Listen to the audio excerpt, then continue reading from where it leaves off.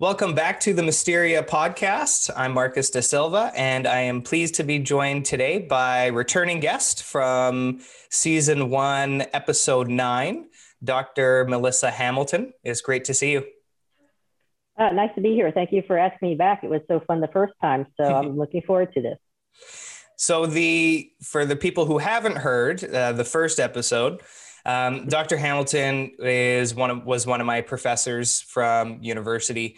And in the first podcast, we talked about quite a few different topics. We talked about her career in corrections as a correctional officer, her research in domestic violence, and we also got into some constitutional law, particularly with how police use force to apprehend criminals or suspects, I guess is the right term for that. So I think for today, we're probably for the time that we have, I think we're going to focus pretty much on domestic violence topics. And I have a few papers that Dr. Hamilton sent me, and so I've been reading through those. And right before we started recording, I was saying to her that there's one paper, it's quite interesting from an evidentiary perspective. And I was reading it, and a lot of it was just like over my head. I was like, oh, geez, I haven't come across this stuff. So it'll be good to go through it in a little more detail, and it'll be quite fun. So anyways, like we do. So I think right off the bat, I just want to do a quick little introduction. This is just a little paragraph from one of the textbooks, and it just kind of gives a overview of some of the things that come up in the term domestic violence and what that really means. So jumping right in here. So in the UK in the 1970s, the phrase battered wife was popularly referred to, but over time, with insight from the feminist movement, this term has fallen out of currency. Battering referred only to one form of violence, physical, and did not encompass sexual or psychological.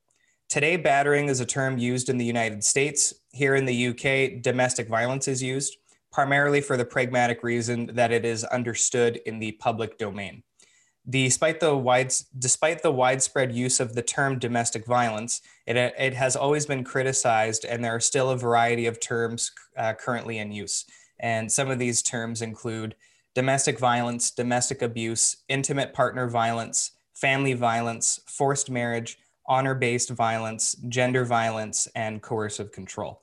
So just a general overview.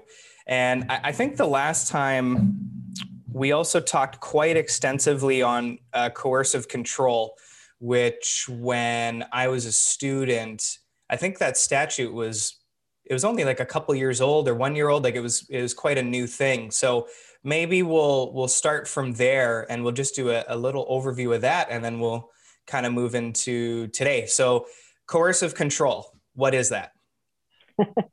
So what you're referring to is that the UK is at the forefront. They passed a bill at the end of 2015 where they made coercive control a criminal offense. Only one other country had done anything like it, which is Tasmania in Australia. So coercive control is a relatively recent conception of a type of domestic abuse. And you're right there. So what you had mentioned was that traditionally it had been focused on physical violence.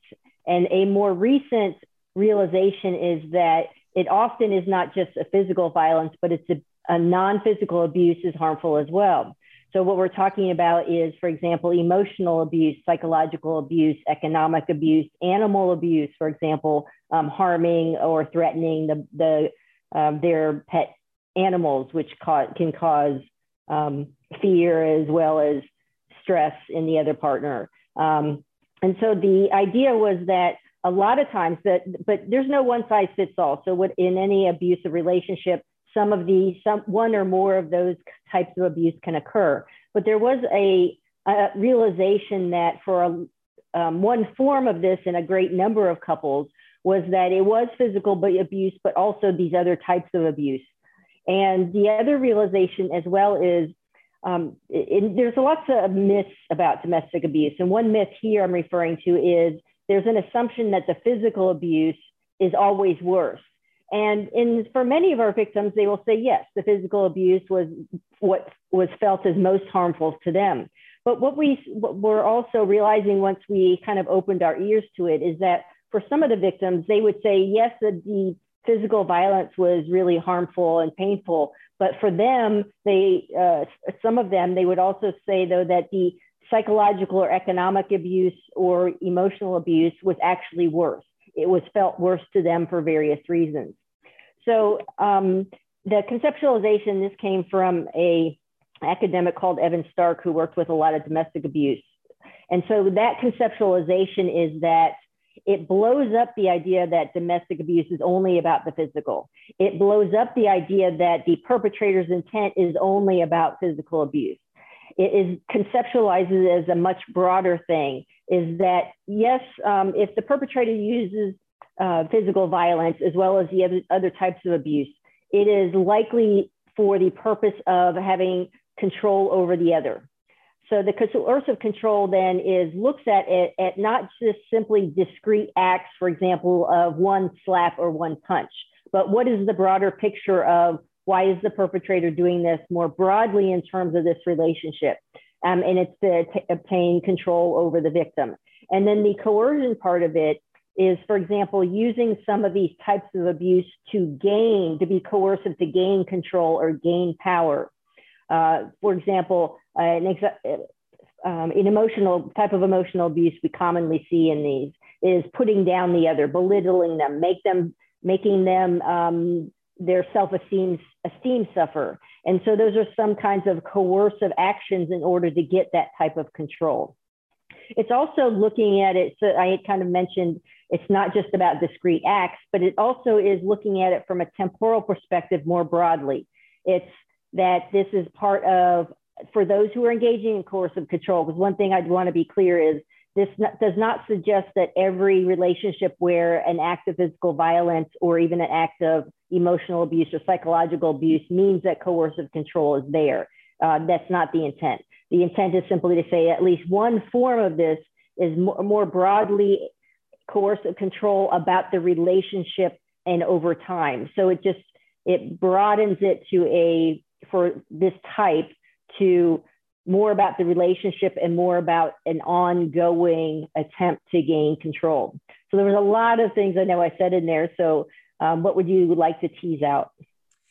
Well, I think one of the things I also will say, I where I'm recording right now, it's in the morning for me. So there's a bunch of birds chirping and stuff. So hopefully the mic doesn't pick it up too much because I got the window open, but I'll just put that out there. But yeah, one of the things that you mentioned when it comes to, it's kind of like when you think about rape, it's not a crime about sex. It has nothing to do with that. It's about power, control, humiliation. So you have to, you look at a certain act and you have to kind of look at it more broadly. And once you do that, I feel like you get it's much easier to understand. And the same with domestic violence, where there's that physical element. And of course that is bad because there's an inherent physical, like there's an immediate physical danger, and that's always bad. That's not good. But when you think about the psychological and the emotional abuse that occurs, how that can be worse, that makes sense because you have to kind of look at it in that encompassing way. So I'm glad that you highlighted that. Yeah, I'm not too sure. I think it's just one of those things that having to understand that, I think, is such a hurdle. And I think like in the legal profession, it's come a long way. And so, my experience with other law students, we kind of understand that because we're in the class, we have the lectures, like we get it, or at least we're trying to get it. But for just kind of lay people, I think that's, it can be a bit tricky too. But I also think on the other hand, it's getting there because I think the media is actually because I'm so critical of the media, but and in movies and just in general, when I say media, I mean that very generally. But I think like one of those TV shows on Netflix, I think it was called You. I'm not sure. It was hugely popular. And it basically centered on, I didn't see it, but from what people told me, it was an abusive relationship. And I don't think there was a whole lot of physical abuse. It was a lot of this coercive control stuff. Now don't quote me on that because I didn't see the TV show, but just generally speaking. So at least in that sense, I think it's better at, I don't want to say educating because it's not formal education in that sense. There's always those Hollywoodisms in TV shows and movies, but it's great to see that at least the trend is going in that direction. Yes, and so the UK reason that it was so significant to make this a criminal law is to use the criminal law rather than just civil alternatives. And the reason that coercive control partly resonates on that and the connection is to redefine the harm, because the criminal law is often about making something an offense with potential criminal punishment because it's harming another person. And so to conceptualize the harm as being subject to coercive control is significant. And therefore, that is a justification to use the criminal law, which is a very heavy stick. It's understanding that the harms to the victims may be physical violence, but again, the emotional and psychologically and economic abuse can be felt very harmful to the victim, as well as to their family members. So another kind of blowing up the conception is that the person harmed may not simply be the direct victim. It could be the children in the relationships, other family members, friends may also somewhat be harmed, and therefore justify the criminal punishment for that. And so one of the novel things, there's many novel things about the new coercive control law, relatively new, it's now been in place for a few years, though, was then to give the victim, so it's conceptualizing the harm as greater, but also that it deserves a formal response, which is the weight of the criminal justice system. And so one of the after effects then is to recognize more victims as being harmed and then harmed in additional ways. It allows then, another one of the benefits to the victims is they now feel, or some of them feel more understood, that this is why my life seemed to be crumbling, because it wasn't just felt by me, the discrete physical acts, but this was harming me and my life. And the particular law is conceived of, and I don't want to get into too many details because it will get too heavy, but a perpetrator can violate that law without using any physical violence. So there is but however, the counter to that is when there's not the physical violence involved, is the prosecutor has to prove basically that there was a significant effect on the victim's life as a general matter. So that is a steep hurdle, but for some of the victims, they can show that their lives, their daily lives were substantially affected by the coercive control and the prolonged acts or repeated acts of the perpetrator. Now, some other countries are considering coercive control laws as well, and they have in the past. And it's actually not, even though one can conceptualize a lot of the benefits from some, there are some downsides to it that others have recognized.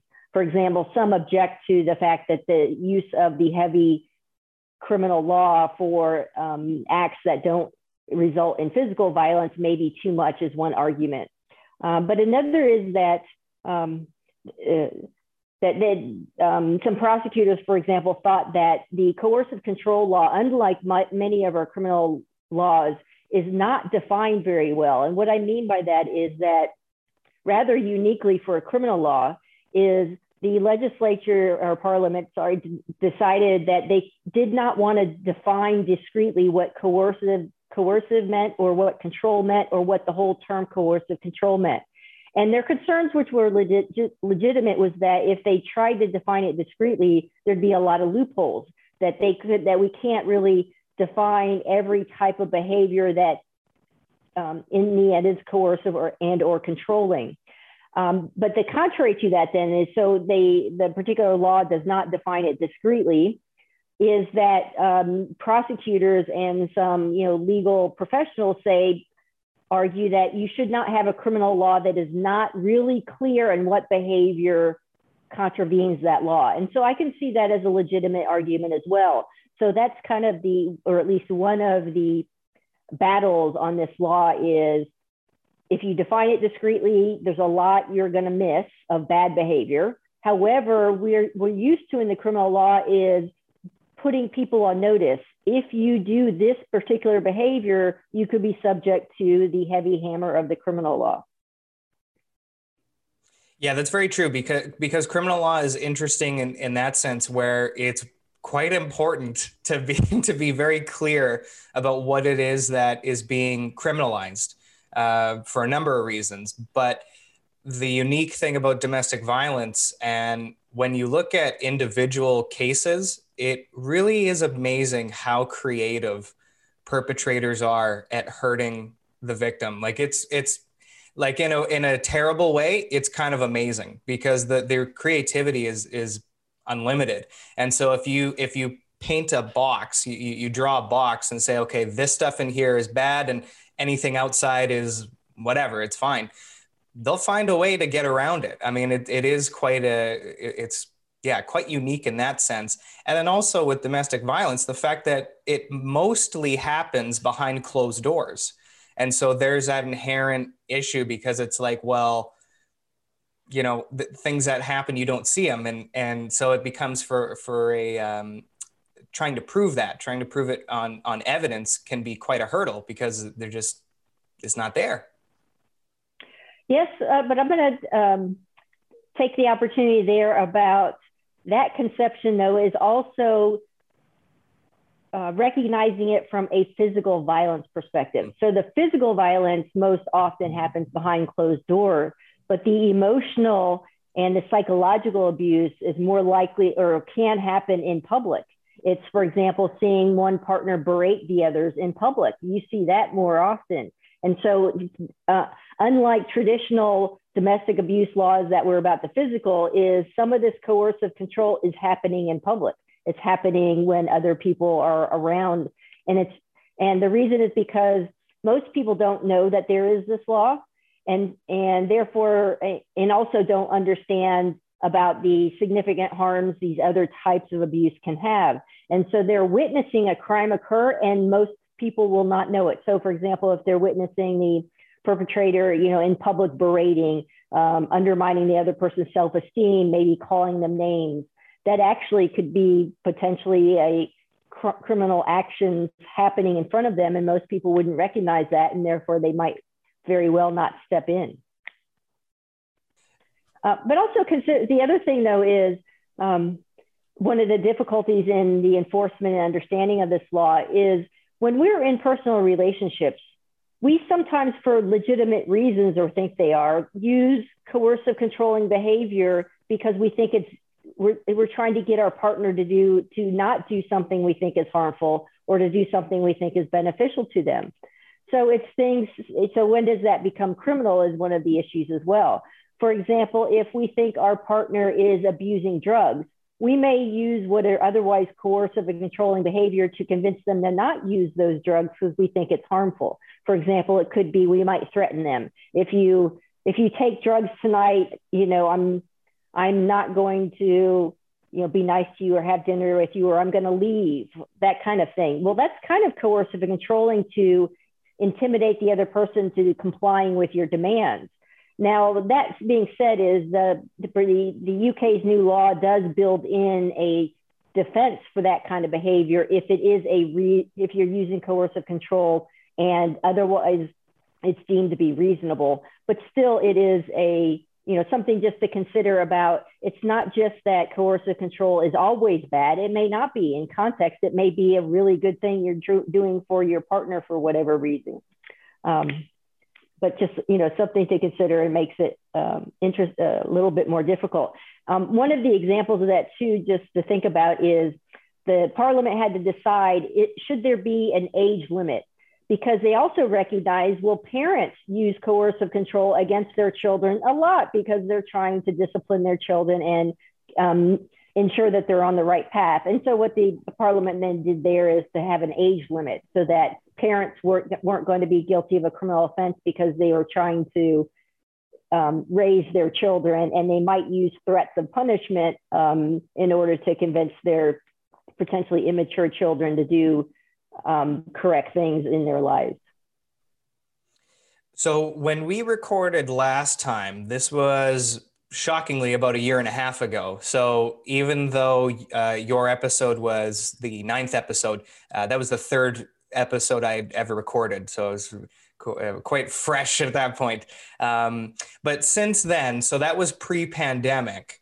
And obviously I guess technically we're still in it, unfortunately. But so a question for you is, how has the pandemic affected rates of domestic violence, or just, I'll just be very broad with just how has the pandemic affected it, and with coercive control, or even just more broadly, what effects have been observed? Very good question. What we have is most statistics indicate that domestic abuse has risen in the pandemic. And a number of reasons for that. For those perpetrators for who stress is a reason they act out and engage in coercive controlling behavior, including physical violence. Well, the stress of the pandemic has increased their otherwise stress levels, as well as their mental health, and potentially undermined their inhibitions. We've also seen then that for victims themselves, is because of the pandemic and quarantines, is they may then be quarantined with their abuser without the ability to actually leave, either in the moment or to end the relationship. Because by law, depending on what country, but you are precluded from leaving your home or going other places. So one of the reasons as well then is that shelters often couldn't take in new women because of quarantining, because of the risk of COVID versus the risk of, versus the needs of individual victims. We've also seen then more difficulty for first responders to be able to go to homes and to take care of things because of protecting first responders from the disease as well. So it's just been domestic abuse is a problem in its own, and then pandemic has just increased, many aspects of it, which is we think that more abuse has happened, as well as victims don't have the same ability to escape the abuse or be able to connect with services that might help them out and reduce the harms to them and give them opportunities to leave, whether temporarily or permanently. And just stress levels and mental disorders are increased as well. So troubles that, and this has, we've seen this not in any one particular country, but it's happening around the world, unfortunately. Yeah, having listened to your answer to that, it reminds me so for the intro to your episode, I recorded I think it was about 10 minutes or something like that. And I went through some statistics on the rates of domestic violence and some issues with that during the pandemic. So we recorded in March, and then I uploaded it, I think it was about 4 or 5 months later, something like that. So we were kind of in the pandemic. So if anybody wants to listen to that, there's some statistics right at the start of that. But where we are now, that's about a year ago. So, still, outdated by today's terms. Because that's the thing, it changes so quickly, and you have to constantly be refreshing and understanding what's happening. And also too, like when you think about from a coercive control perspective and just focusing on the psychological and emotional, when you think about when you are when lockdowns went in and you literally couldn't leave your house, and then in some jurisdictions it eased a bit and then locked down again. And that must just be horrible, because like you think you can see the light at the end of the tunnel. And then all of a sudden it's like, oh, second wave, third wave, fourth wave, whatever. And it gets shut down again. And then you're stuck, you're right back to where you were. So even from that side, I mean, geez, like that would be terrible because it's just a cycle. Yeah, so stress levels and anger have increased during the pandemic, and then when you have these couples, they're together 24/7. It's just, you can imagine the situation explodes. Now, I don't mean to suggest that stress is an excuse, although a lot of our perpetrators try to claim it as such. It's stressed, or they try to externalize it as if it's some other thing controlling it. You should still control your own behavior. But we do recognize that could be a correlation as to why the incidents of domestic abuse are much greater during the pandemic, and the pandemic is continuing. So we'll only know when we can do surveys or however method of studying this, the extent of it after the pandemic, because even those institutions who are trying to study it during the pandemic, is their traditional modes of doing research have been impeded because of the pandemic. So even some of the statistics that are being offered to us is we don't really know how good the methodology was, because we still need to study. Was the way, for example, that you tried to count the number of incidents, so it's probably different than the way you counted before. So at some point we're going to have to flesh out, are we comparing apples and oranges in terms of the exact numbers? Although for all measures in a variety of ways, if we triangulate, at least what we can confidently say is that the incidents of domestic abuse are up. We just don't really quite have a grasp on the percentage or the rate at which they are increased because of those methodological differences pre and post pandemic when we get there. Right. And I was watching last week, I was watching an episode of Bill Maher's show, and he does a segment called New Rules. And then at the end, kind of has a bit of a monologue on a particular issue, and it's, whatever the issue may be. And one of the things was the rates of, in the United States, the rates of alcohol abuse, like just skyrocketing through the pandemic, and especially with binge drinking as well. That's something that's gone up, and amongst young people as well, not just older people, but like people my age. And so I was even thinking, just from a physical violence perspective, I'm sure that anytime you're abusing any type of substance more frequently, I'm sure the rates of the physical side of abuse would probably be amplified a little bit too. I guess it's like correlation causation thing, but I know something to consider. Yes. On the correlation causation, it's actually only correlated in countries where the country's value system believes that alcohol and drugs is connected to physical violence. What do I mean by that? Is that not all cultures believe there's an association between inebriation and physical violence. And in those cultures, they don't connect the two, and therefore the two do not coexist. So therefore, what I expect we'll find is that in cultures where they have that connection, they believe that perpetrators are more likely to be violent once they use alcohol or drugs, is the rates will be higher when they do, those same perpetrators use alcohol and drugs. But very likely in those cultures that don't associate, we won't see that connection. So we might see an increase in domestic abuse, but not related to the binge drinking and what have you, because there's not a causative effect between an intoxicant and physical violence. There can be an expected effect. And if so, then it's a self-fulfilling prophecy. So if your society expects there to be such a connection, well, there'll end up being a connection, not because it's causative, but because of the social expectations of it. The other aspect of that as well, I've heard some perpetrators and say, those who are self-aware and being honest, is some of them use alcohol and drugs as an excuse to perpetrate. It's basically, they say to themselves, I want to release my anger, and I'm used to doing it in a way which is to be physical with my partner. But I want to use alcohol and drugs as the excuse. So I'm going to drink a whole lot, and therefore I can blame that when I then become violent. And that they also do it as a way of the victim expects that because could be the dynamic in that particular partner structure. Well said. That's very interesting. I'm going to have to, I made a little note of that. I'm going to have to listen back to that because it's very interesting. Well, another related one, if I can mention as well, is it's not just about the effect on the perpetrator. It's the victim's use of drugs and alcohol can make them more vulnerable.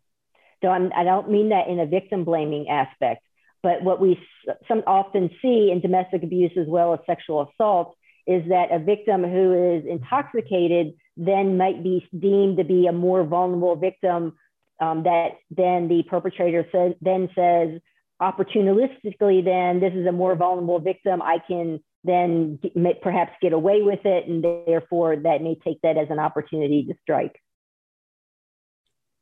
Yeah, that's true. I know luckily in the tutorials that we had, because victim blaming is one of those things that pops up and you have to be mindful of. But like what you said, it's not about victim blaming. It's just simply stating the fact that you can become more vulnerable, in which case the chances of something bad happening can go up. So it's just about looking at it more broadly and just at least addressing that, because if that's the case, then you can warn against that and hopefully prevent that from happening, getting it, from going down that line. So it's important and definitely important to discuss in that sense. Do you have anything more on this topic before we slightly switch topics? No, go ahead. Perfect. So I want to go to one of the articles that you sent me. So I got two of them here, and I think we'll spend most of the time on this first one. And the second one's interesting. It talks about it's kind of a novel study, which we were talking about prior to recording. So it talks more about like the evidence side of it. So I do want to go through that. It's not law heavy. It's just there's a lot of law words in there. So we'll go through and we'll pick them apart and discuss them, because I think even though it's a bit law heavy, I still think it's very important for people to know. So we'll break that down after. But I want to start with this one. It's just a little bit more of a general, talks about a lot of general issues in domestic violence. And one of the topics that, particularly from a social construct, people have a very difficult time, and myself included, going into that class, have a difficult time understanding why an abused victim would stay in the relationship. Why don't they just leave? So there's this agency issue that comes up quite frequently. And so this article that you wrote addresses that. So the title of this article is Judicial Discourses on Women's Agency in Violent Relationships. And this is cases from California. So I'll just read a little bit of the synopsis here. I'll just read this synopsis and we'll get into it. So it's kind of a fat paragraph, but we'll go through it. Adult female targets of domestic violence by male perpetrators have commonly been described as helpless and passive. This is consistent with the criminal justice system's perception that true victims have little culpability or agency in a violent assault. Otherwise, the victims are more likely to be defined as participants in the violent act and thus unworthy of official protection. This study examines court opinions involving convictions of male offenders of domestic violence against their female partners and ex-partners. The purpose is to understand the development of judicial knowledge as to whether women in relationships with violent men are socially constructed as worthy and legitimate victims of violence. The 60-plus appellate case opinions in the analysis are those where a California trial court accepted expert testimony on domestic violence in prosecuting the male offenders to explain the women's actions regarding their violent relationships. California was chosen because of the state's progressive and unique evidentiary statutes that permit a broad range of evidence in criminal prosecutions of domestic violence, including expert witnesses. In reviewing the judicial opinions that comprise the corpus, I found that an underlying assumption evident in the judicial discourses is that abused women would, should, or could easily exercise agency in ending an abusive relationship, and once it was ended, refused to re-engage in their abusive relationships. Using critical discourse analysis, the study shows that in constructing women's agency in resisting abusive relationships, judicial discourse tended to rely more heavily upon expert testimony and, in a few cases, on prosecutorial arguments than on the testimony of the female victims themselves. In this process, the women's voices were silenced or marginalized as experts' constructions of victimized women were preferred. So I know I said a lot in that one, but it lays out the foundation of this. So we'll go through some of the topics in that study. But very quickly, I just want to ask you. So one of the things that comes up with leaving. So you want to leave an abusive relationship. So I know we talked about it in the first podcast, but I'll ask you again. So what is one of the most dangerous? I think you know where I'm going with the question. I'm trying to figure out how to frame it in a way to get you to answer it in a particular way. But leaving a relationship is generally where the victim is most likely to suffer serious physical harm. Is that fair to say? Right. So there are many reasons that it's not so easy as assumed for somebody to end a relationship, particularly a relationship that has been abusive. And one of the reasons is actually the intent may be strategic, and that is that statistics indicate that the attempt to end the relationship is the most lethal time for the victim, meaning that the likelihood that the victim will be killed is at its strongest by attempting to leave, because then that triggers the perpetrator, their anger, and it threatens their ability to control. So again, we're back here to the relevance of the control aspect.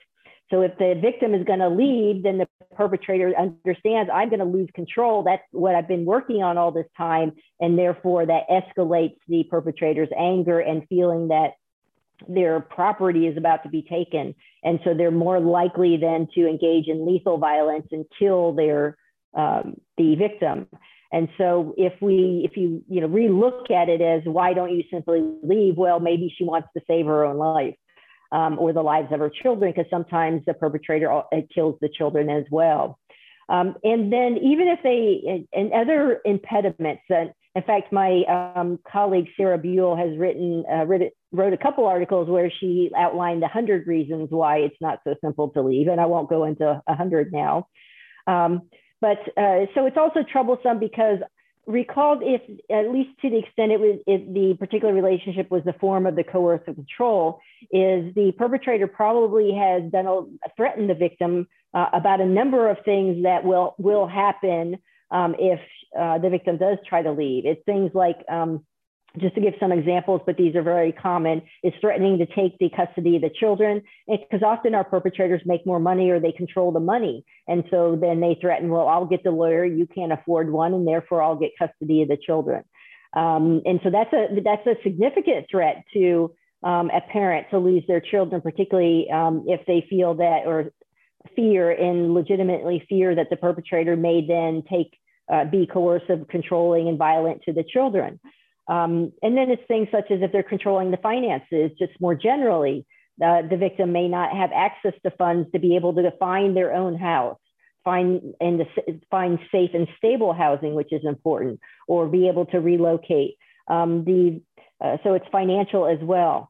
In addition is, even if the victim does successfully leave, does not mean the perpetrator ends their harassment. So they can engage, and we often see them engage in stalking and continued harassment of the victim. We've seen them, for example, show up at the victim's workplace and basically try to get the victim fired, or they continue to harass the victim's children, family members, other people. And so even successfully leaving may not be that successful if the perpetrator continues to harass and harm them. We now have, in the more modern age, the use of technology to be able to continue to do that harassment, using technology in a variety of ways. Even the concept of revenge porn is part of something that the perpetrators may do even if the victim gave, voluntarily at the time gave or allowed the perpetrator to take photos of them in a state of undress or otherwise film, whether even with their permission or without their permission. Sometimes the perpetrators then will threaten or actually, release those images. And that can be very harmful. And so some women legitimately fear that, because that can then be threatening to their own self-esteem, their own sense of privacy, their own safety for purposes of other people trying then to attack them. It can threaten their employment. So just a few of the reasons why it's just not simply so easy to leave. And actually that's then literally a threat to their own life when they do attempt to leave. Well, and that also reflects the physical, emotional, and psychological cycle of violence, because leaving probably would eliminate the physical violence because you're not there. So you can't get hit, like you're just physically not there. But the emotional and the psychological, still there, Well, I need to correct even the first one is the physical abuse does not end, because in some cases it does not end. So we've seen perpetrators then go seek out and physically find their prior partner and kill them then, or physically harm them. So yeah, even the physical abuse does not necessarily end. This sometimes happens, particularly just as an example, if the couple has children. Well, they may see each other at other events, and that can become violent. And so, kind of or at least some systems then have in place have made some attempts to try to modify that. For example, if they're changing custody of the children, doing it in a neutral platform so they don't have to meet. But even then, that's not a guarantee that physical abuse won't happen. Sometimes we have ex-partners find their, spouse or former spouses and kill them in other places. So even the physical is not necessarily, does not necessarily end at that particular time. Good correction. For people, I'm a big fan of David Goggins. I know we've talked about him on the podcast before. Won't get into it too much right now, but his book, Can't Hurt Me, he describes his tyrant of a father who was tremendously abusive in every single way to David, his brother, and his mother.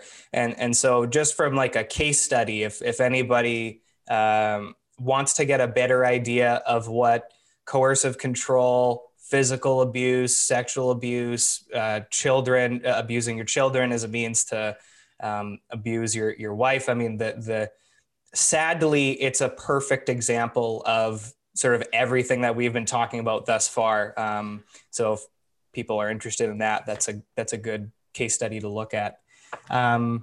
Well, something else, if I can throw in that we haven't mentioned, because often people try to see this as,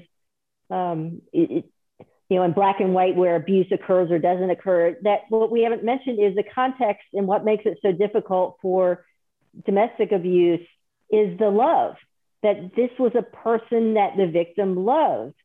And then you might, a lot of people say, well, how can you love somebody who's abusing you? Well, you can, because we can't always control who we love, and love often doesn't make any sense. That love is an emotion, and we can't always control our emotions, no matter how hard we try.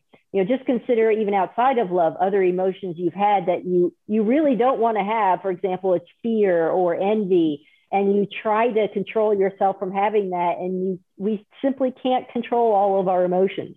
Some of us are better than others, but love is also emotion that we can't always control as well. And so a lot of our victims then, what their thought process is they don't necessarily want to lose the relationship, is that there was something in that other person probably at some point they saw as really good and desirable. And so what they do, and we do this, it's not just in these kind of people, is that we do this with other people we have relationships is we sometimes compartmentalize, is we love the person, but we don't necessarily love everything that person does. And often then is we want them to change those aspects we don't like and want to keep the aspects we do like. And whether that's reasonable or not. I don't know. As humans, we often do this. But just think of it too is the context of parents and children. So parents may discipline children, which children feel themselves is harmful. We don't want to be punished. We don't, and by definition of punishment, it has to be harmful, or else it's really not punishment. But still, children love their parents mostly, even though their parents are punishing them, even potentially with physical punishment, because we differentiate the person from what they do that we don't like. And that happens can happen in these relationships as well. Is what they often say is, and one reason that a lot of our victims don't want their perpetrators to be arrested or to be criminally prosecuted or even to receive a long sentence if they are found guilty, is they often say, I just want him to change. I want that aspect to change because there are other things that I like and love. Or there's other reasons I want to maintain the relationship, for example, because I want the children to have a father that's present or a mother that's present. Or there's other things going on than simply that, those particular incidents that the victims find harmful. So again, yes, we love people even though we don't love everything about them. And so people might say, but isn't that different? Well, we all have different conceptualizations of what we're willing to live with with our partners. And we wouldn't all agree with each other, even though we otherwise seem to be rational individuals. There's a give and take in relationships.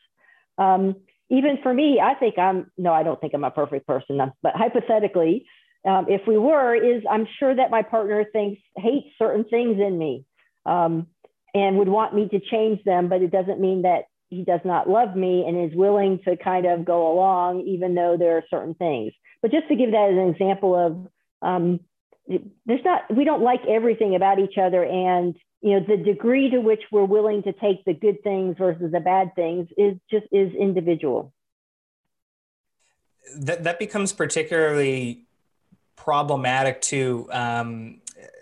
You can elaborate further because I'm a bit vague on the details, but the cycle of the abuse happens, and then that honeymoon phase after, where the abuser will apologize, I'll never do it again, blah, blah, blah, blah, blah, whatever they need to say. And then there's that honeymoon period where, things are okay now. And then, it just kind of, so can you describe that? I'm a bit vague on the details. So what you're referring to is the cycle of violence. And the cycle of violence, as it's conceptualized, is that there's a cycle which tends to start out with tension building.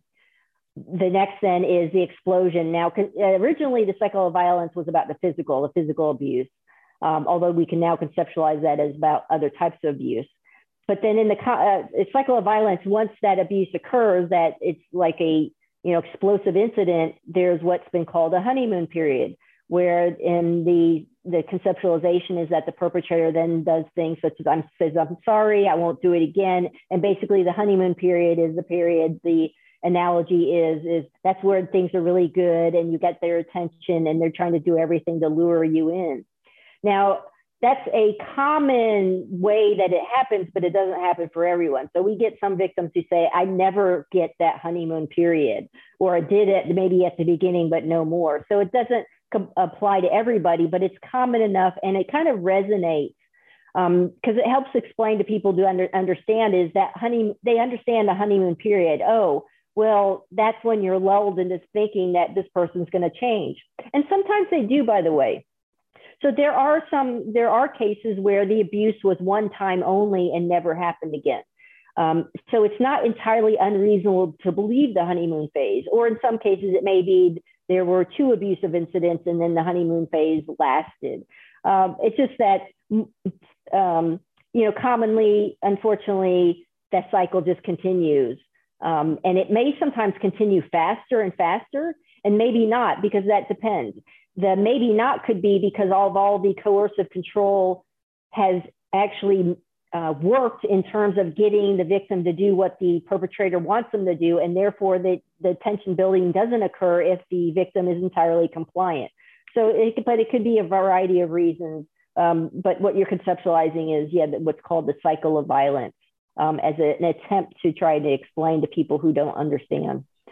But another thing I want to challenge you on is, so our statistics and on domestic abuse, and you can find basically, but this is true a lot of statistics. You can find the statistic that meets what your argument, what you want it to meet. So you can find some studies that will say, for example, that there's an equal amount of male and female violence, for example, or you can find some statistics that say things such as the domestic abuse is decreasing or increasing. And you could kind of pick and choose your study. But in any event, the studies that I think are more legitimate in terms of methodology and that the study researchers are more independent indicate that domestic abuse, particularly if we conceptualize it as not just physical, but the other types, emotional and economic, is that it occurs in people around just about all of us: family, friends, acquaintances, work buddies. So if you think about it, have you suspected domestic abuse occurring between people in any of those walks of life, whether people you know really well, or maybe just incidents you've seen out on the street or in pubs?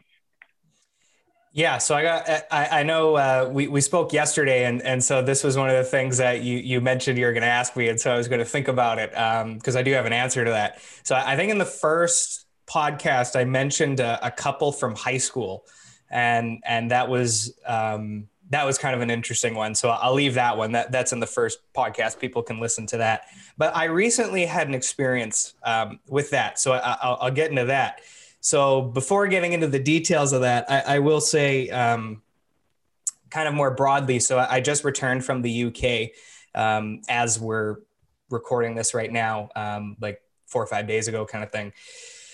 And I've talked about this quite a bit. I don't know if I've talked about it on the podcast, but I've talked about it extensively privately, and I've had some really good discourse with different people. So my opinion is, at least from the people I've talked to, it seems to ring true. And one of the things that surprised me about the UK is just and again, this is a very blanket statement. I'm not, so keep that in mind. But one of the things that surprised me about the UK was that the which is different than Canada from my, and this is just my observations, but the general misogynistic views that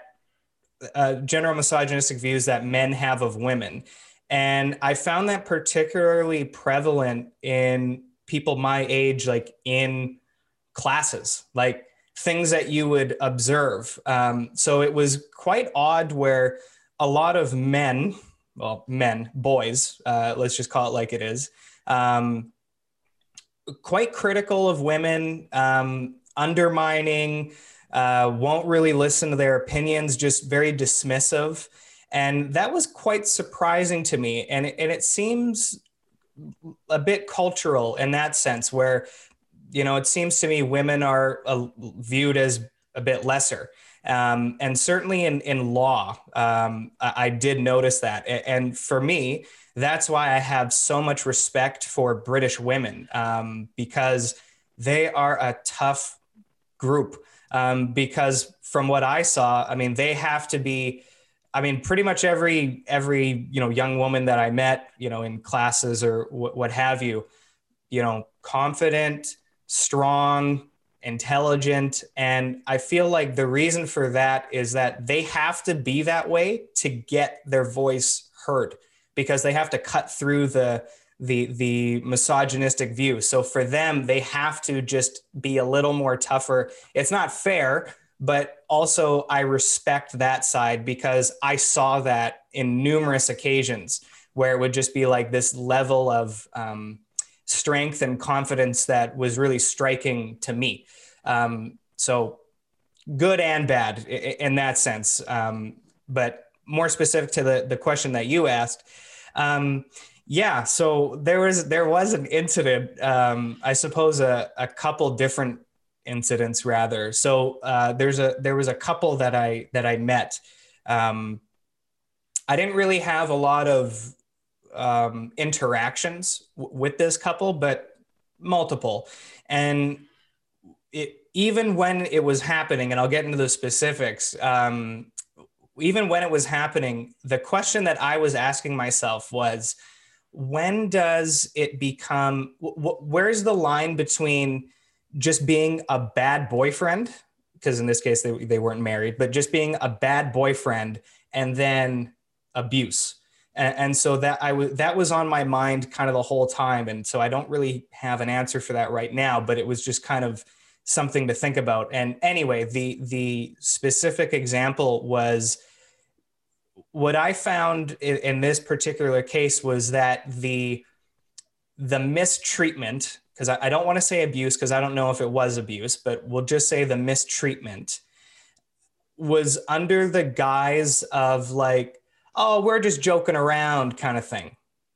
So it was sort of this, it was very open and it was in front of people. And it basically was the guy making belittling comments about his girlfriend.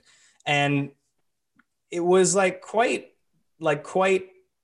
aggressive. Like it was just like really, like you're gonna say that in front of people, like, and so that was what was kind of surprising to me. And anyway, the one specific incident, there were several of us like kind of all together, and this guy made this rather disparaging comment about his girlfriend, and she was there, so she was right in front of everybody, and so he made this really really rude remark, and under like this jokey kind of tone, like, oh, haha, I'm just playing around, and it's like, but, and so in that case, like, I didn't laugh.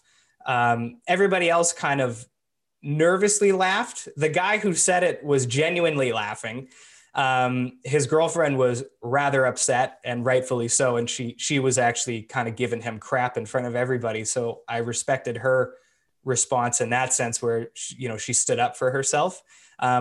But when you talk about, yeah, like that idea of just that belittling in front of people, the look I gave him was not a good one. We'll put it that way. I was pretty bothered by what he said, because it was just like, holy crap, like you're going to say that in front of everybody. And then it begs the question, if you're willing to say that in front of people, what are you doing behind closed doors? And so that's why for me, it was interesting, because it was like, where is it abuse, and when is it abuse, and when is it just saying something stupid? And for me, it seemed like in that case, um, reflective of that one particular incident and then a couple other lesser incidents, kind of led me to believe, like, I think you might be able to classify that as abusive, because well, let me ask you then, because what is your definition of abuse? yeah. I think in this specific case, what I observed was it hurt her, and you could see that it hurt her.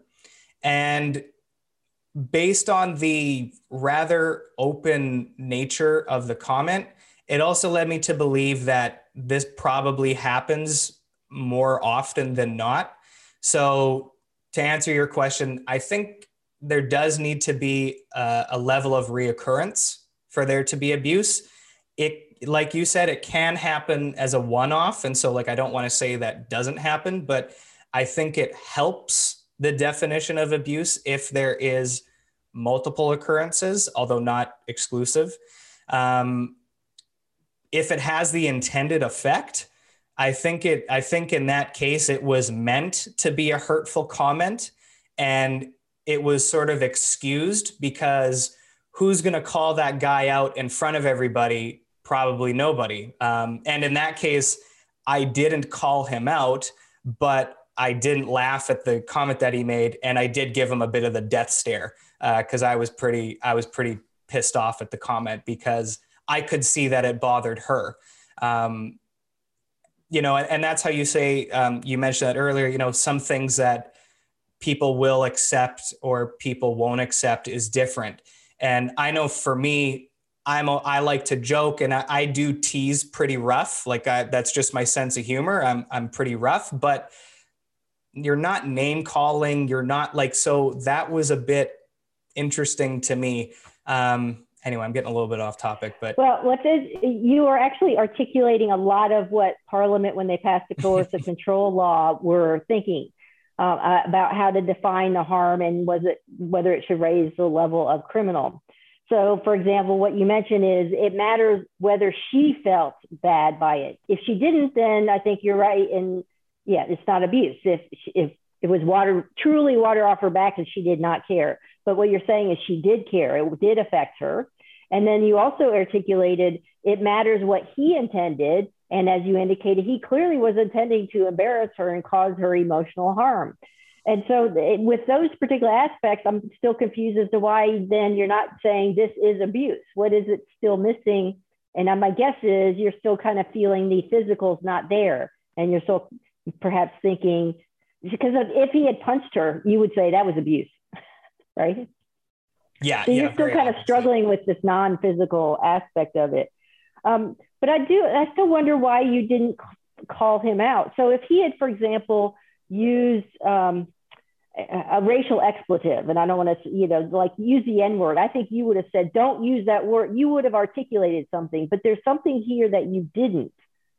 You still were holding back. And I'm wondering why, because what would you have risked if you had said, stop being an idiot? That's just mean. Yeah, I'm laughing because I'm thinking about my reaction. I think in that case, yeah, it's an interesting one. So yeah, so specific to that case, so you said two things. So I'll quickly address the first thing. So the reason I'm hesitant to describe it as abuse is because I don't. In that case, like that specific incident, yeah, that would fall under that. And I'm just hesitant to call it abuse, an abusive relationship. I think that's what I should clarify. So that incident, I would certainly clarify as being abusive. Now, the relationship being abusive, I don't know because I didn't see more of it.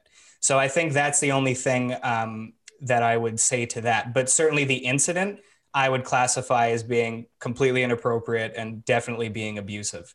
But the relationship itself, I don't know.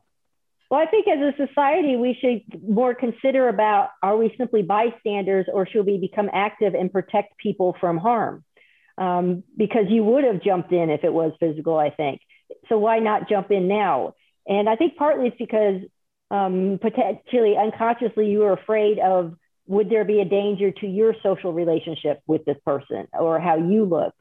But I kind of would encourage people to start to think about, maybe we should speak up and say, for example, because wouldn't she have felt better if somebody actually said to him, that was a really dumb and mean thing to say? I think she would have felt so much better. So why not, reach out but what I'm also, of course, in context here is you didn't articulate anything about you were fearing for your physical safety if you might have said something, because that would then be different. We have a right to protect ourselves from physical harm as well. But I guess just think about the next time you hear something about that, like that, why not step up and express what it is, which is that's mean behavior on behalf of the victim. Now, you said you were proud of her for standing up for herself, but just a little care there too is for those women who don't, it's maybe because they have been placed in fear that when they get home, they're gonna be physically abused and potentially extremely.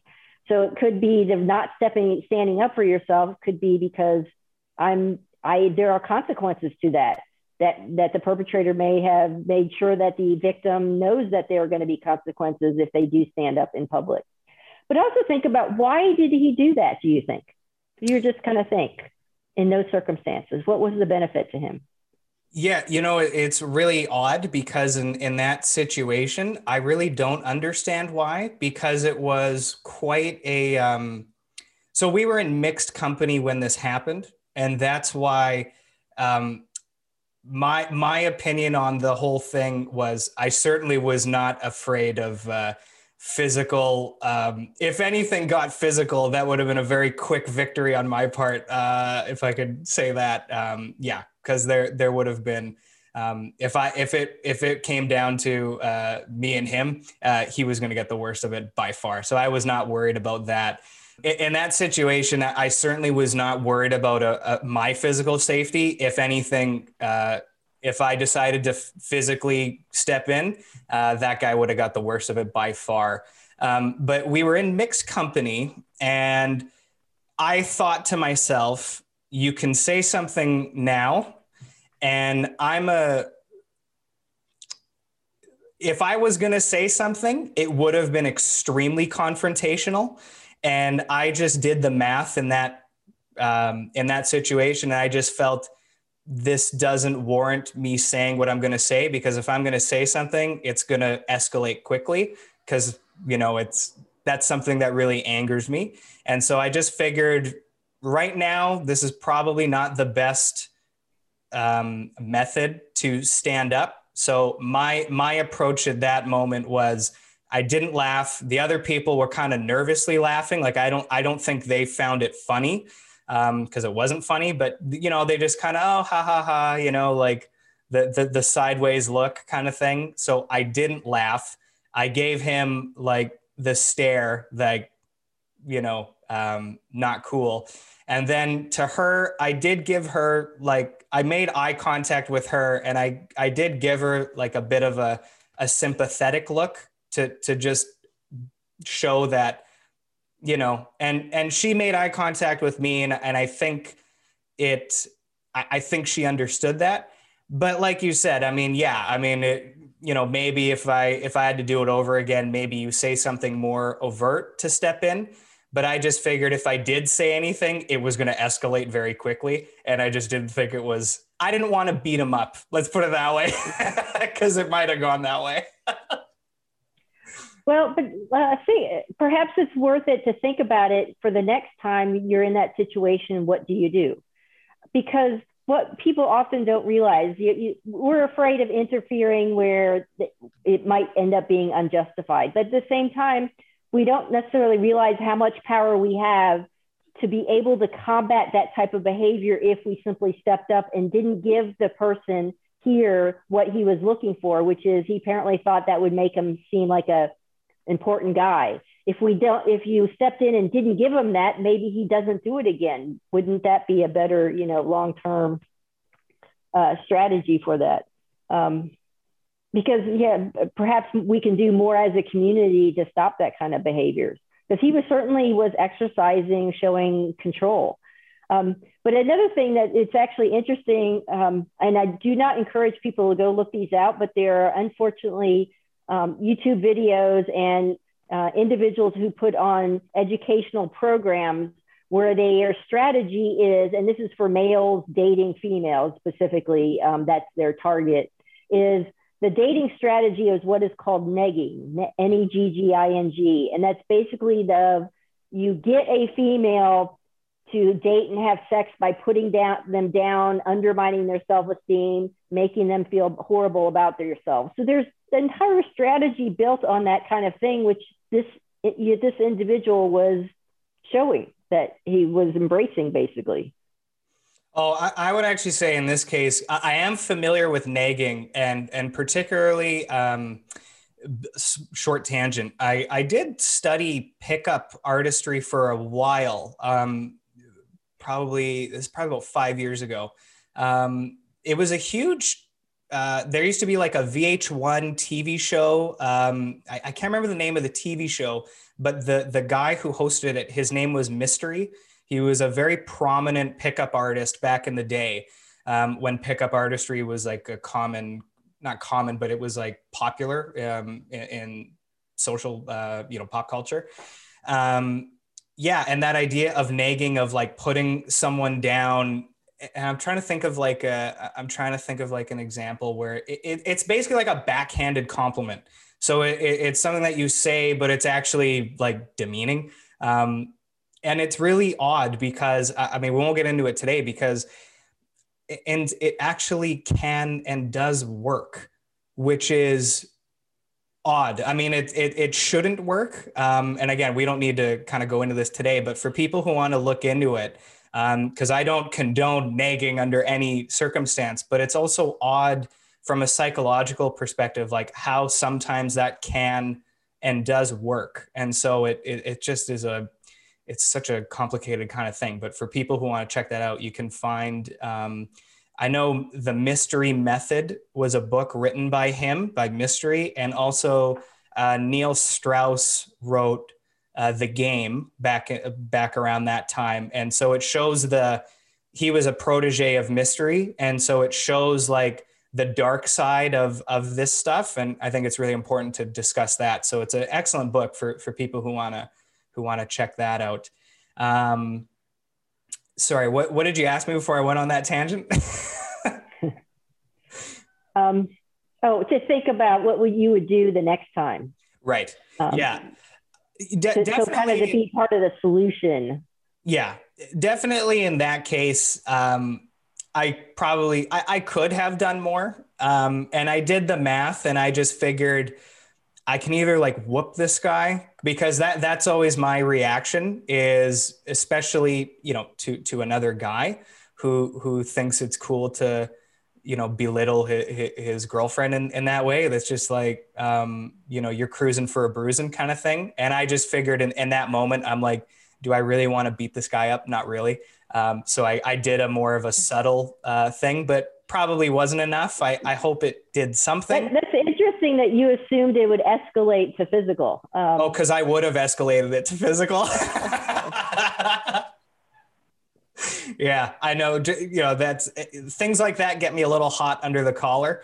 And so for something like that, especially because I'm much bigger than that guy. Like I literally had like 4 inches on him and like 50 pounds. Like I'm much, much bigger than him. And so for me, the physical intimidation side is where I would go to. Maybe it's the MMA training that makes me feel like I'm a tough guy or something. But yeah, that's always my kind of thing is, I don't. But you also mentioned that you weren't going to do it right there, but my guess is you didn't do it thereafter either, which is to tell him off. I didn't. Yeah, that's true. I figured in the moment, I think when he looked at me, he could tell that I was pretty pissed at him and that I was giving him the Ronda Rousey stare down. For people who don't know, go look up Ronda Rousey at a weigh-in where they do the stare down, because she actually was always pretty good at that. But yeah, he knew that you need to back off right now, kind of thing. And then to be fair, he did. And he actually was fine for the rest of the time that we were all kind of hanging out. So, again, it's one of those things that it gets complicated because there was other people there. And if no one else was there, I'm not really sure. I would like to think I would have said something. I don't know. But definitely the fact that there were other people there made it complicated for me in the moment, because then I was kind of like, do I really want to like be confrontational in front of these other people who I don't really know? And so that throws a bit of an interesting variable into the equation. Yeah, it's in psychology, I believe it's called the bystander effect, which is that people don't intervene. The more people are around that don't intervene as well, versus if you had only been, yourself, you probably would have. And because, yes. And so. It's a psychological thing about how we're predicting, well, other people aren't doing anything, therefore I won't. And then even when somebody's doing a really horrible thing, nobody does. But also, I like the example in part because it highlights something else, which is to the extent that abuse and coercive control occurs in young people, which might be surprising to a lot. So coercive control can occur even in a couple who don't live together. It actually can occur in teenagers who are dating. It's just whatever they, so consider that as well as a teenager that who's in a dating relationship. Are they being or is it a coercive control relationship? So what are some of the signs?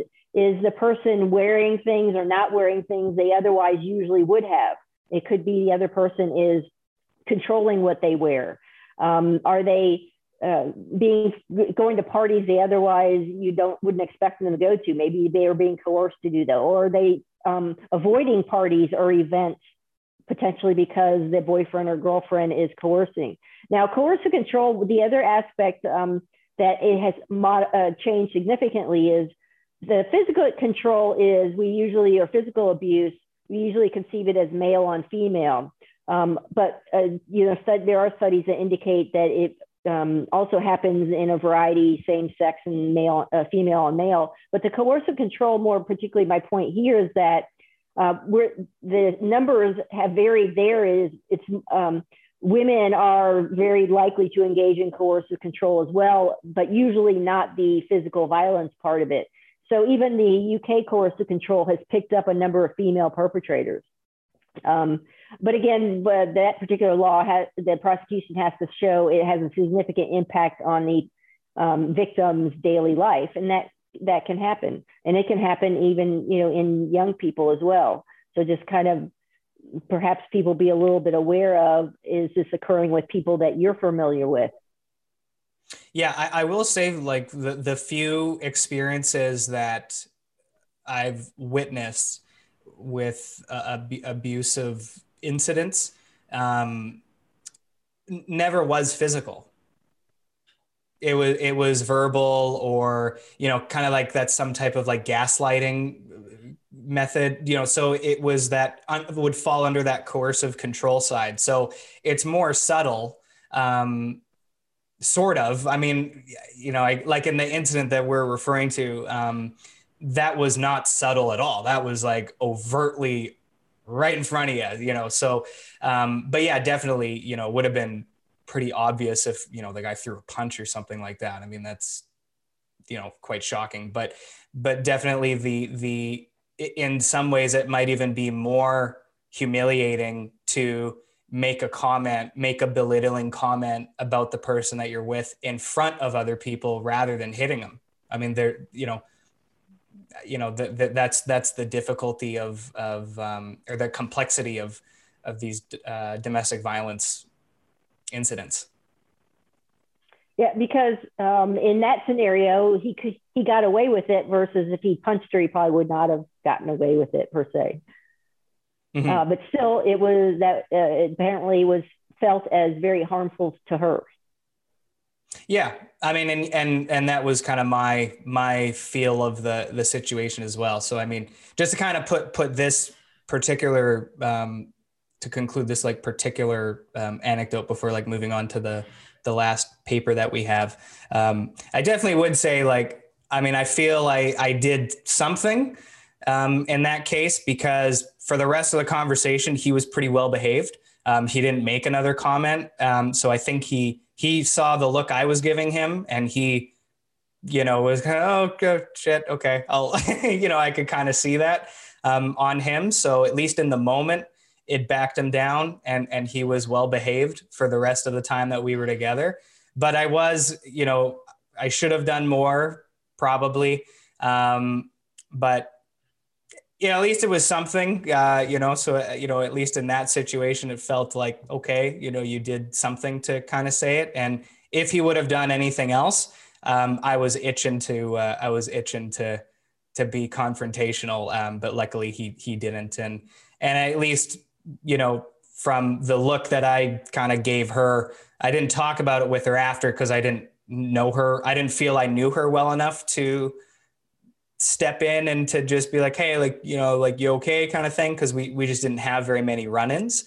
So in that case, it was a little bit more complicated, but I can tell you that if somebody that I knew well, like a friend and somebody that I get along with or whatever, if that happened to her, then it would have been a very obvious, like, hey dude, what the hell are you saying right now? Like, it would have been a very confrontational thing, and it would have been immediate.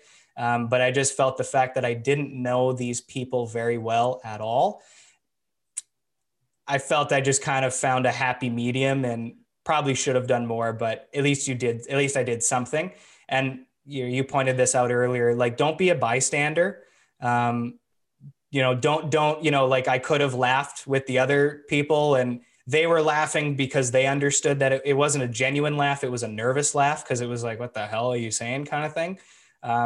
but, don't go along with it, do something. But yeah, I guess in that scenario, I definitely could have done more. Well, but notice we're all humans, and we kind of think back: should I done that, or should I done something different? Because you weren't. That's why I'm encouraging you to prepare next, because you weren't prepared to handle that. That had not occurred. And as humans, we're still trying to navigate our social environment about what's acceptable or not. So I'm not blaming you or saying anything bad. I'm just encouraging you and listeners to maybe prepare yourself for that occurring, because that kind of thing will occur. Somebody will say something mean about their partner for the purpose of hurting them. And so we are better respond. That's why first responders are trained so well about how to immediately respond. Is they're trained. We're not trained as humans to intervene in these kind of acts, but we could try to learn and prepare for them. Mm-hmm. Yeah, I'm glad you said that, because that was the thing. It was such a WTF moment, because it was like, what are you doing right now? Like, it was so out of nowhere. So it's just an unfortunate. Well, because thing. it sounds like he intended to be shocking as well. Yeah, I guess so. I mean, it's kind of like, again, it sort of makes me wonder, like, why. Well, I guess we do know why. It's meant to be a humiliating, however, the level of degree of humiliation that was the intended effect. Certainly, it's just, strange that it also seems strange that you would do that in front of, me, who I don't know these people like very well, like, met them a few times kind of thing, like nothing, so to say that in front of a relative stranger also caught me off guard, because it was like, what are you, like, what are you doing? Like, it was, so yeah, it was a very odd situation. But again, that's sort of the idea. Like, if you're willing to do that in front of a stranger, I mean, what are you doing behind closed doors? I mean, like, it's not optimistic, sadly. Yeah. So interesting, especially also too, they're very young. Like, they were early 20s. So that is also unfortunate, as I'm 25. And so as a young man, even though I consider myself to be a kid still, it's odd to me that another, man would find that appropriate, to just make that comment. Like, why weren't you raised better? You know what I mean? Like, when the Italian hands come out, that's when, I know it's an odd. Well, yeah, that's part of the coercive controlling behavior, as well as trying to convince the victim you deserve this kind of horrible behavior, or at least, you're not worthwhile being respectful to, and undermine confidence. Mm-hmm. Mm-hmm. I know it's it's a bad situation, but I know it's, you just kind of have to do your part, and hopefully, you got to intervene in whatever way. But at least don't be that's the thing. If you're not sure how to intervene, maybe don't think about how to intervene. Maybe think about it as, at least don't be a bystander. Maybe that is like a helpful tool for people. Like, so on the intervention side, maybe don't look at it from that side. Look at it more from, how do I not be a bystander right now? And maybe that would help, at least. Well, for it me, also could be doing something later on then. If you're not quite sure what to do, and you have a right to protect yourself and from harm as well, but maybe follow up when it is a more reasonable or safe time, or after you've had a chance to think about it. Because one of the contexts here that makes it different than, stranger abuse is that the relationship. So you could still have a positive effect later if even whether the relationship is continuing or if not, because as I indicated, even when they end the relationship, doesn't mean the abuse has stopped. So it could simply then be, let me follow up after I've had a chance to think, and in a safer manner to see, try to assist. Yeah.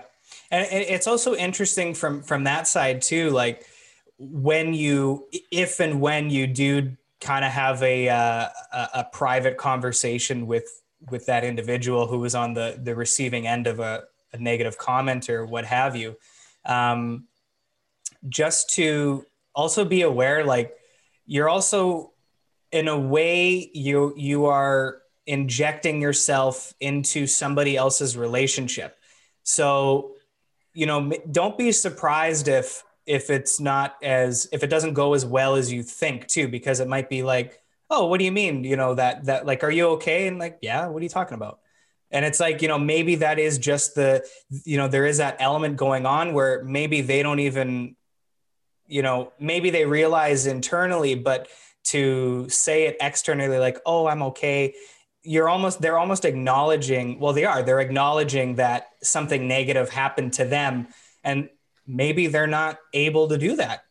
Excellent point. Excellent point, which is, so sometimes the victims number one, don't want to be identified as victims, both from other people, or they don't want to identify them, self-identify as victims, because that makes us feel like we have a different identity.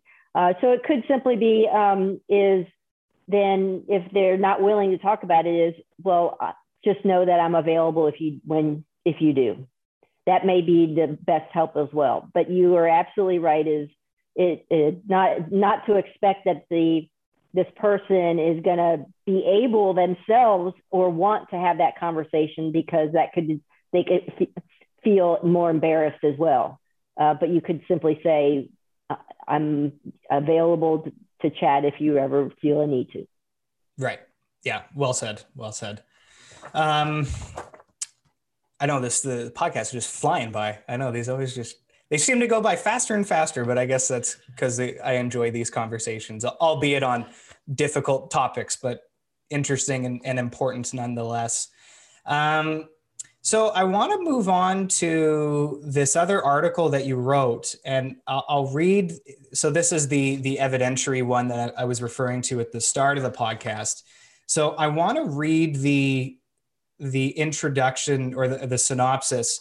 So it is pretty law vocabulary heavy. So just like stick with me, and I'll throw it to you, and we'll discuss it, and we'll clarify some of this stuff. So I know my lighting is terrible. I can't see the paper very well, but anyway, so this paper is called "The Reliability of Assault Victims' Immediate Accounts: Evidence from Trauma Studies."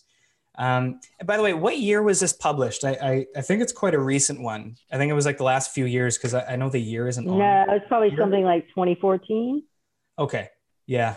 I think I might have removed the front page where it's got the information, but that's okay. I know it's a relatively recent one. So anyway, let's jump right in here. So the admission of hearsay qualifying as an excited utterance, present sense impression, or statement about mental and bodily conditions is an exception to the general rule of inadmissibility for hearsay statements. Evidence scholars explain these exemptions as being presumably reliable statements, as they are generally contemporaneous with an event at issue, such that faults with memory and time to lie are remedied. These three exceptions have been particularly depended upon in cases of interpersonal violence, in which the victims are considered to honestly complain during the occurrence of the assault and in its immediate aftermath. Nonetheless, much recent research in interdisciplinary circles highlights that the impact of trauma has varied consequences upon subjects' abilities to accurately and fully articulate what just transpired. Concurrent neurophysiological reactions to traumatic stress can mediate, alter, or entirely thwart one's capacity to conceptualize internally and to clearly verbalize externally the violent attack. Thus, unlike the hearsay exemptions, presumption of accuracy, a surfeit of scientific knowledge now shows that violence victims may or may not issue holistic and reliable reports in the near term. On the other hand, empirical studies reject the notion that it takes more than a blink of an eye to fabricate a story. Evidence law is often intransigent in its reliance upon folk psychological assumptions about human behavior. Yet, with legal scholars and practitioners increasingly embracing the benefits that scientific knowledge can bring to the law, the time may be ripe to consider these 3 hearsay exemptions. In light of recent studies drawing from neurology, physiology, and psychology principles and research designs in trauma studies, the goal of evidence law in terms of preventing unreliable testimony can only benefit thereby. So there's a whole lot packed into that. But just generally, so we're talking about hearsay, which falls under evidence law, admissibility of certain types of evidence. So maybe just describe to us, because off the air you described how I haven't come across, in my time researching these topics, I haven't come across a paper like this. So, and you described that, yeah, that's not, that's not surprising. So maybe just describe what the purpose of this paper is, and maybe just go into maybe clarifying a little bit more for the lay people and myself included. Okay. My framework around this was I wanted to talk about the role of trauma and to explain certain victim behaviors that seem unreasonable to the rest of us, or why the victim doesn't have a holistic linear story about what happened. And I simply, because I wanted to place it in a law review, use the excuse of evidence law to do that.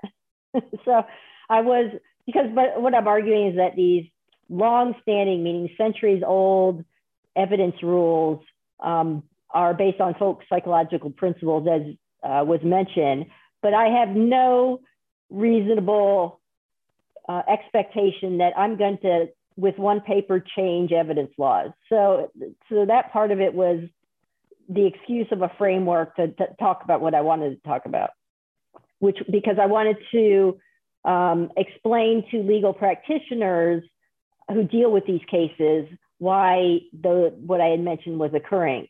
So and this is something that I give talks on that takes, a half hour, which we don't have here.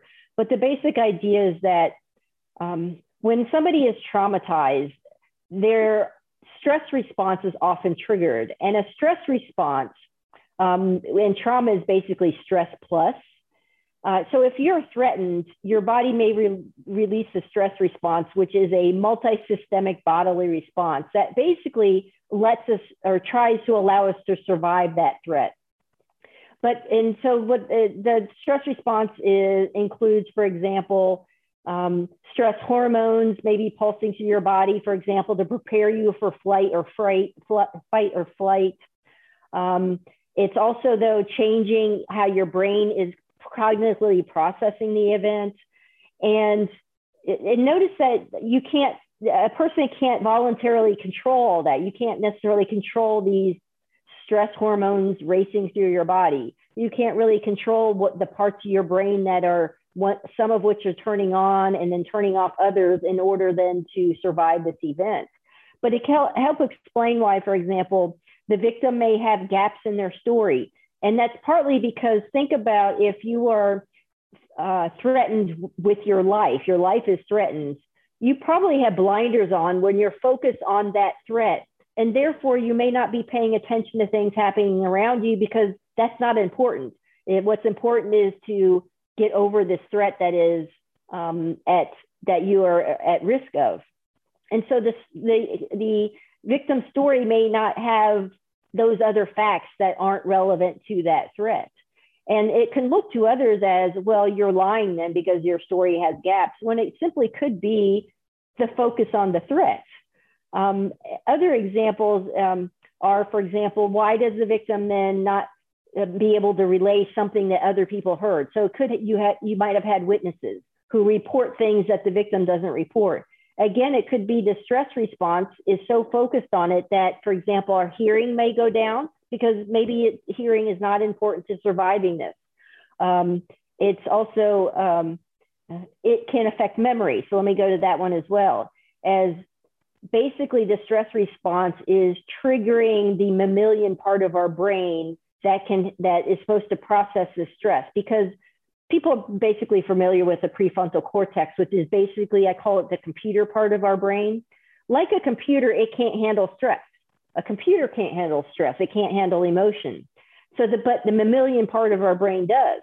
And so it could be that the victim doesn't do things we think when faced with for example, their violent partner, maybe they don't do things the rest of us would, but the rest of us aren't having that stress response.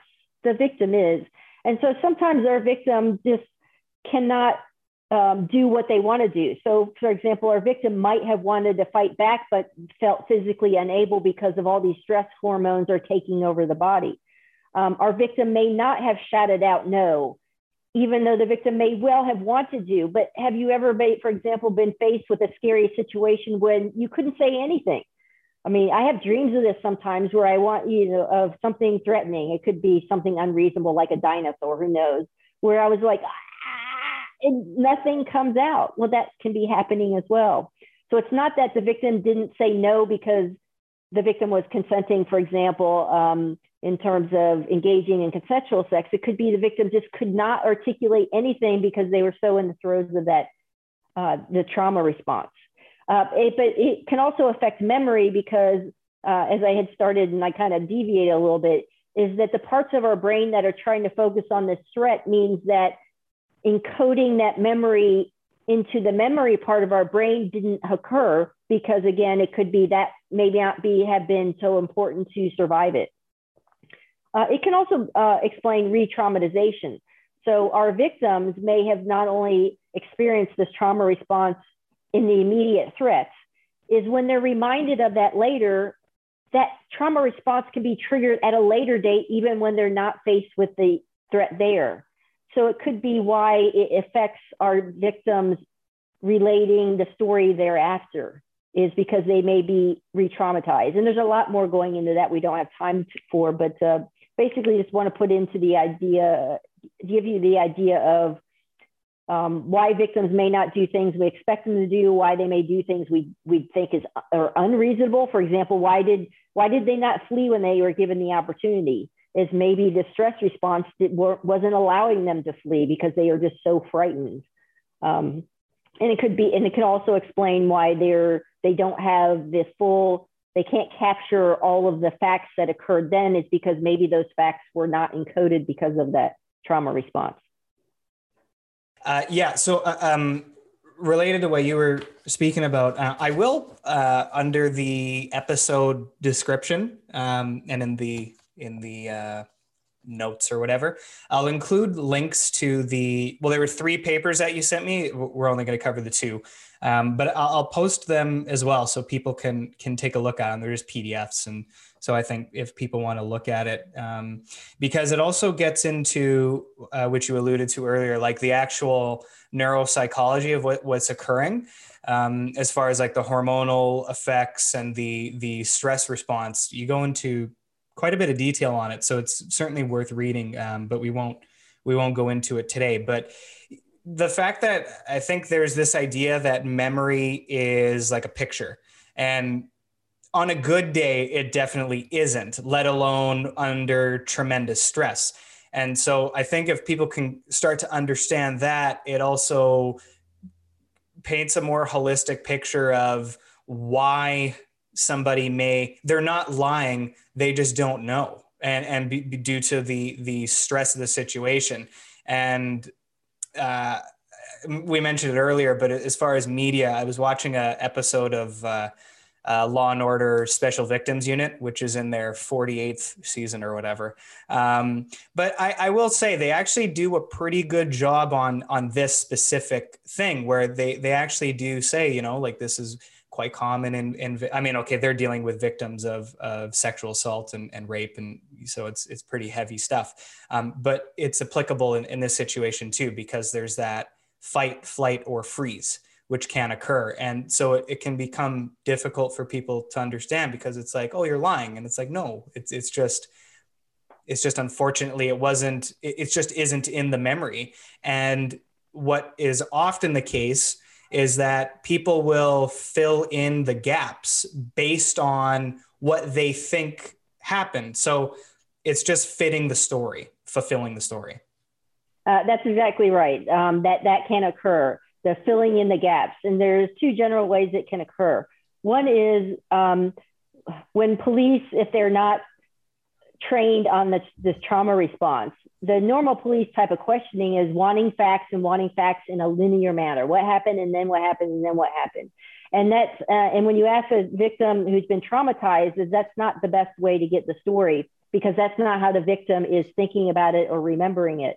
And unfortunately, that fact-based focus as well is often then it sometimes forces our victims to insert facts in there that they don't know because they're being pressured to do so. So it could be that they are, consciously embedding those facts because they feel pressured. But the other way that occurs is subconsciously or unconsciously, we all want, they can be filling in the facts without knowing it. And so how does that happen? It can be, we all want to have these memories, particularly of something that is so important, that so salient as a being threatened, is our unconscious may fill in those gaps so that we have a story. And so so what you're talking about is it could be my truth. I really believe that fact was correct, whereas the objective evidence may indicate that's not correct at all. And it could be unconscious. It's like, consider psychology. So our psychology works with our subconscious and unconscious to do things that we are not aware of to make us, it's kind of another kind of survival from a psychological standpoint. But think about that, even outside the context of trauma. Have you ever, for example, been sharing a story with a family member of some past family event where there's some detail that you all remember that conflicts? For example, maybe it's with a sibling or a cousin. Grandmother was there. No, grandmother was not there. Grandmother was dead. But you both think you have these memories where the fact cannot be simultaneous, but you would both pass polygraph, and you absolutely believe you have the strongest memory of the same thing. I'm just using an example outside stress, because it just can happen to our subconscious or unconscious, embed those facts that aren't true from a factual perspective, but are true to us. So that's the various ways that, so how do we, in the first scenario where the first responder is pressuring the victim to include those facts, is we'll then learn there are different ways to interview our victims who might have undergone that stress response that gets a better story from that and allows them to not feel that they have to fill in gaps when there are gaps. Just briefly, instead this interview style would be, instead of trying to say what happened and what happened and pressuring the victim to have all these facts, it could be the approach is, tell me what happened, to allow the victim then to articulate in the way they best can from their memory. And if there's gaps, try not to pressure. And it could be that thereafter the memory comes back, because that's the other thing about this memory is it's not necessarily solidified immediately and is only that memory thereafter. Is there various things that we don't have time to go into, but that one's memory, we recall things about events. Sometimes we didn't remember it now, but now we remember it later, because there's all sorts of brain and psychological things happening as well.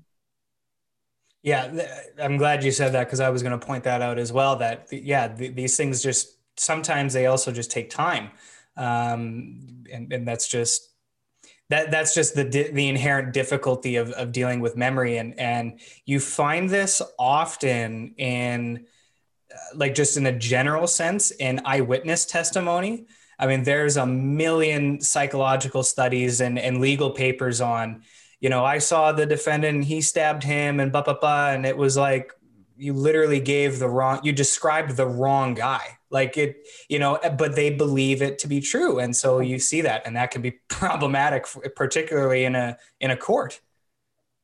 Yes. And that's a good example. What can happen there is that for our witnesses in criminal cases, it could be the witness at some hearing saw the defendant, and then they embed that memory, and then they retroactively remember that same person as committing the crime. But what they're really doing is simply, oh, I see him at this hearing, this must be him.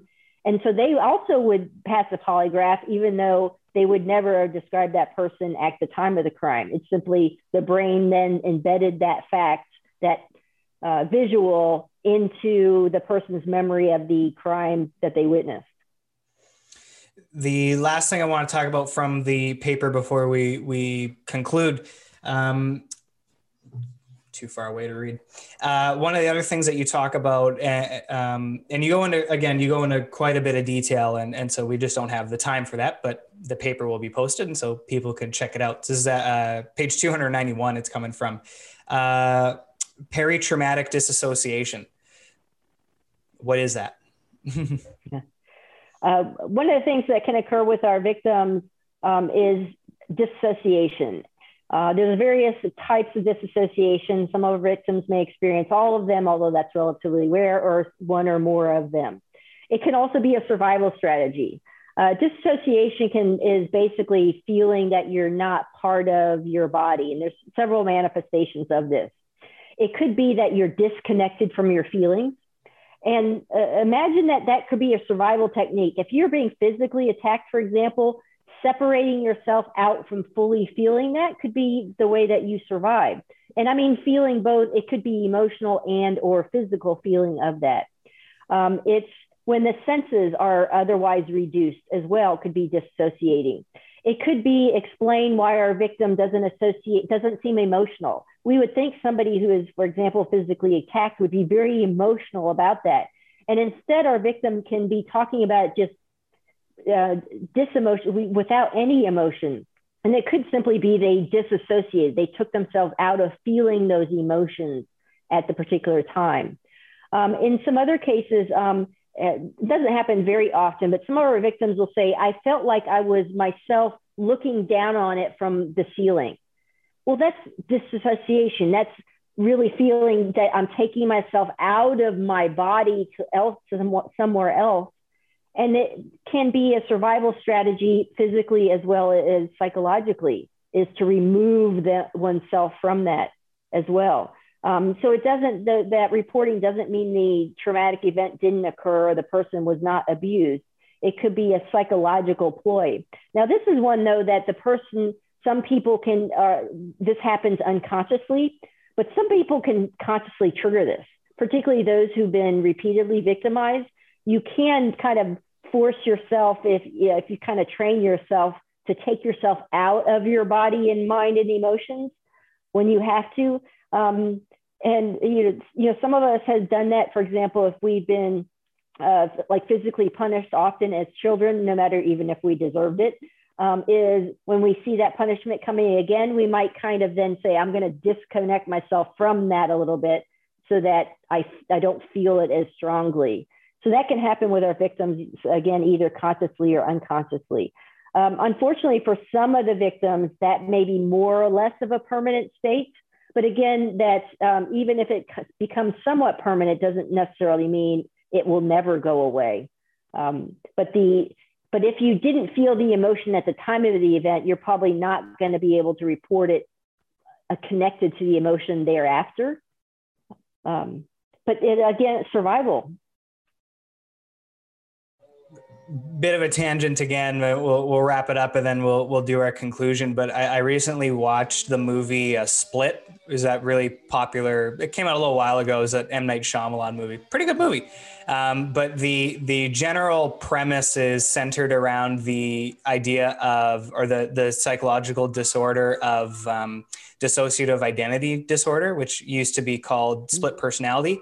And the person I was watching it with, we literally had like a 30-minute like discussion on like this whole kind of thing. And one of the things that I pointed out with dissociative identity disorder is that, well, in that case, it's almost, I think it's like it's over 90% of the time, it's the result of traumatic childhood sexual abuse. And like, it's terrible.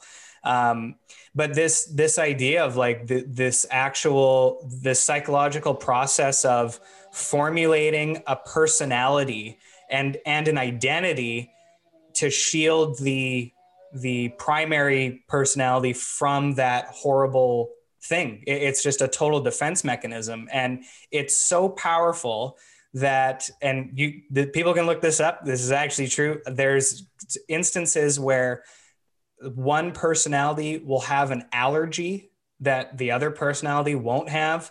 Their handwriting will be different. So it's like these actual like biological changes can occur. So I know this is a bit unrelated to what we're speaking about, but just the general idea of this dissociation, it can be extremely significant in a number of ways. Yes, and so I'm going to provide an analogy, although not it does not rise the level of dissociation, but hopefully one that the reason I'm using it as an example is it may speak to more people. Is we have in our lives, we often have different roles that we play, and we can be very different personalities when we take on our different roles. Think of it, kind of putting your hat on of a role is when you go to your job, you may have a very different personality than when you are at home, particularly if you have a profession or some reason that you need to act in a way that's consistent with being successful in that versus at home, or if you're doing sports or with your friends, your personality and your actions can be very different as you put on those roles.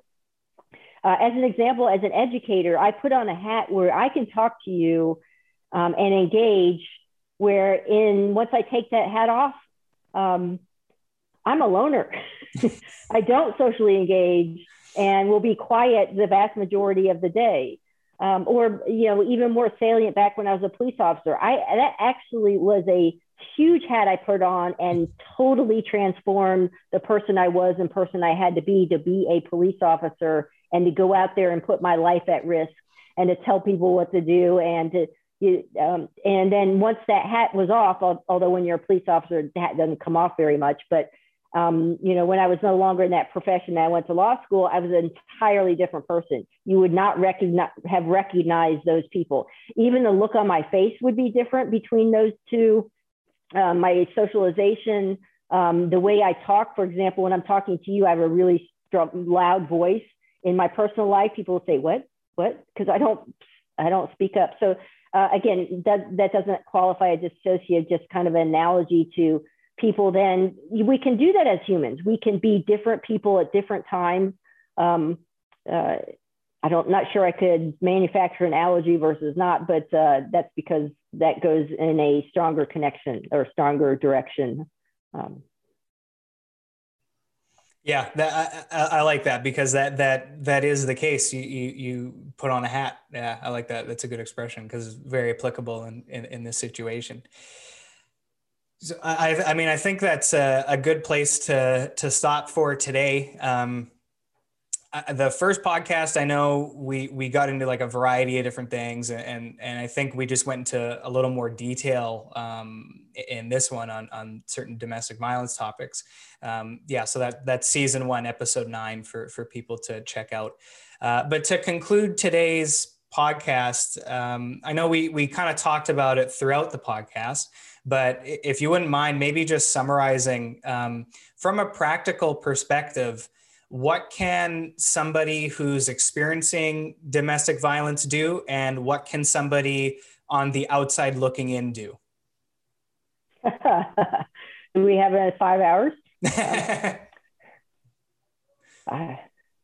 So if you are experience abuse, know there are plenty of resources out there for you, people who want to help you and have a better understanding of what you are going through, and will be much more sympathetic and empathetic than probably many of your family members and friends, because they've been trained and they have the knowledge that we've been developing in the last few years. That things are not as simple as many people expect of you. We understand and will help you. And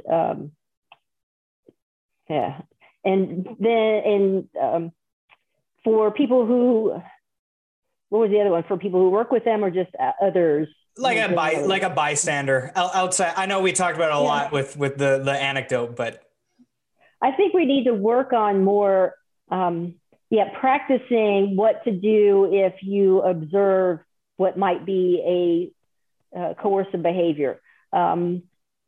so I don't mean, jump in there, because again, you have a right to and should protect your own safety. And maybe you're reading the clues differently, but we ought to as a community, do better at helping each other respond and helping each other navigate these. And also think about it in terms of, to the extent that the perpetrators, particularly of coercive control, think they're getting away with it, or think that their reputation will be better because they're the controlling person, is maybe we can indicate to them you're not going to be validated for that. that as a society, we don't condone that. We don't think you're a better person. In fact, we think you're a weaker person for doing those kind of things. That we should be sending different messages that undermine the values that the perpetrators are trying to attain in those scenarios. So it's kind of rethinking what we as a community ought to be rewarding and what we ought to be basically punishing from an informal perspective. Yeah, and I think as a kind of relating back to the anecdote that we discussed earlier, that's also someone. I mean, I have two brothers, so I don't have that sister. So it kind of, I think there's a bit of a difference there, but certainly, that's someone's daughter. That can be someone's mother, sister. Like that's someone that. So maybe it helps also to maybe from the empathy side, just to kind of look at it a little bit in a more of a kind of get that connection in a way, because it's like, how would you feel if you just saw that as being your sister and someone treats her that way, or your mother, that might help in sort of maybe bridging that gap and kind of closing the distance, and therefore being someone that you can communicate with and to help and support in that way. So, if that helps, hopefully it does, but yeah. So. Yeah, just one comment on that. I mostly talk about domestic abuse in the male on female context in heterosexual relationships. That does not mean that it doesn't occur in others. In fact, it does. It can be female on male. It can occur in the same sex. The reason I talk about it in the gender perspective is I claim to be an expert on that aspect, on that direction, male on female in heterosexual. I don't claim to be an expert on the other varieties. I suspect that while there's a lot of commonalities, there may be something else going on there. And so the reason I do it that way is I don't want to claim an expertise I don't have. But it's also true, we just simply don't have the basis of knowledge on those other permutations either. And that's partly because that those victims are even less likely to come forward because they're already marginalized or shamed for other reasons. But just wanted to be clear, is I am not here saying that only males are perpetrators and only females are victims. That's not the case. Right. I think that's a good place. So thank you so much for coming on the show again. It was great speaking with you. I know we've been speaking a few times throughout the week, so it's great to catch up and always excellent to have you on here. And I'll throw up the links to the papers, so if people are interested, they can check them out in a little more depth. And yeah, I mean, I would just say also, I think it's one of these things that you can't really ever talk about it enough. I think it's important to discuss these types of things and to keep it at the forefront. And age isn't a factor either. It can happen in, really young, kids, essentially, like young teenagers and all the way through adulthood and further on. So it's always something to be mindful of and to be aware of and be on the lookout for. So that's it. Yes. Well, thank you for having me. Congratulations on starting your third season.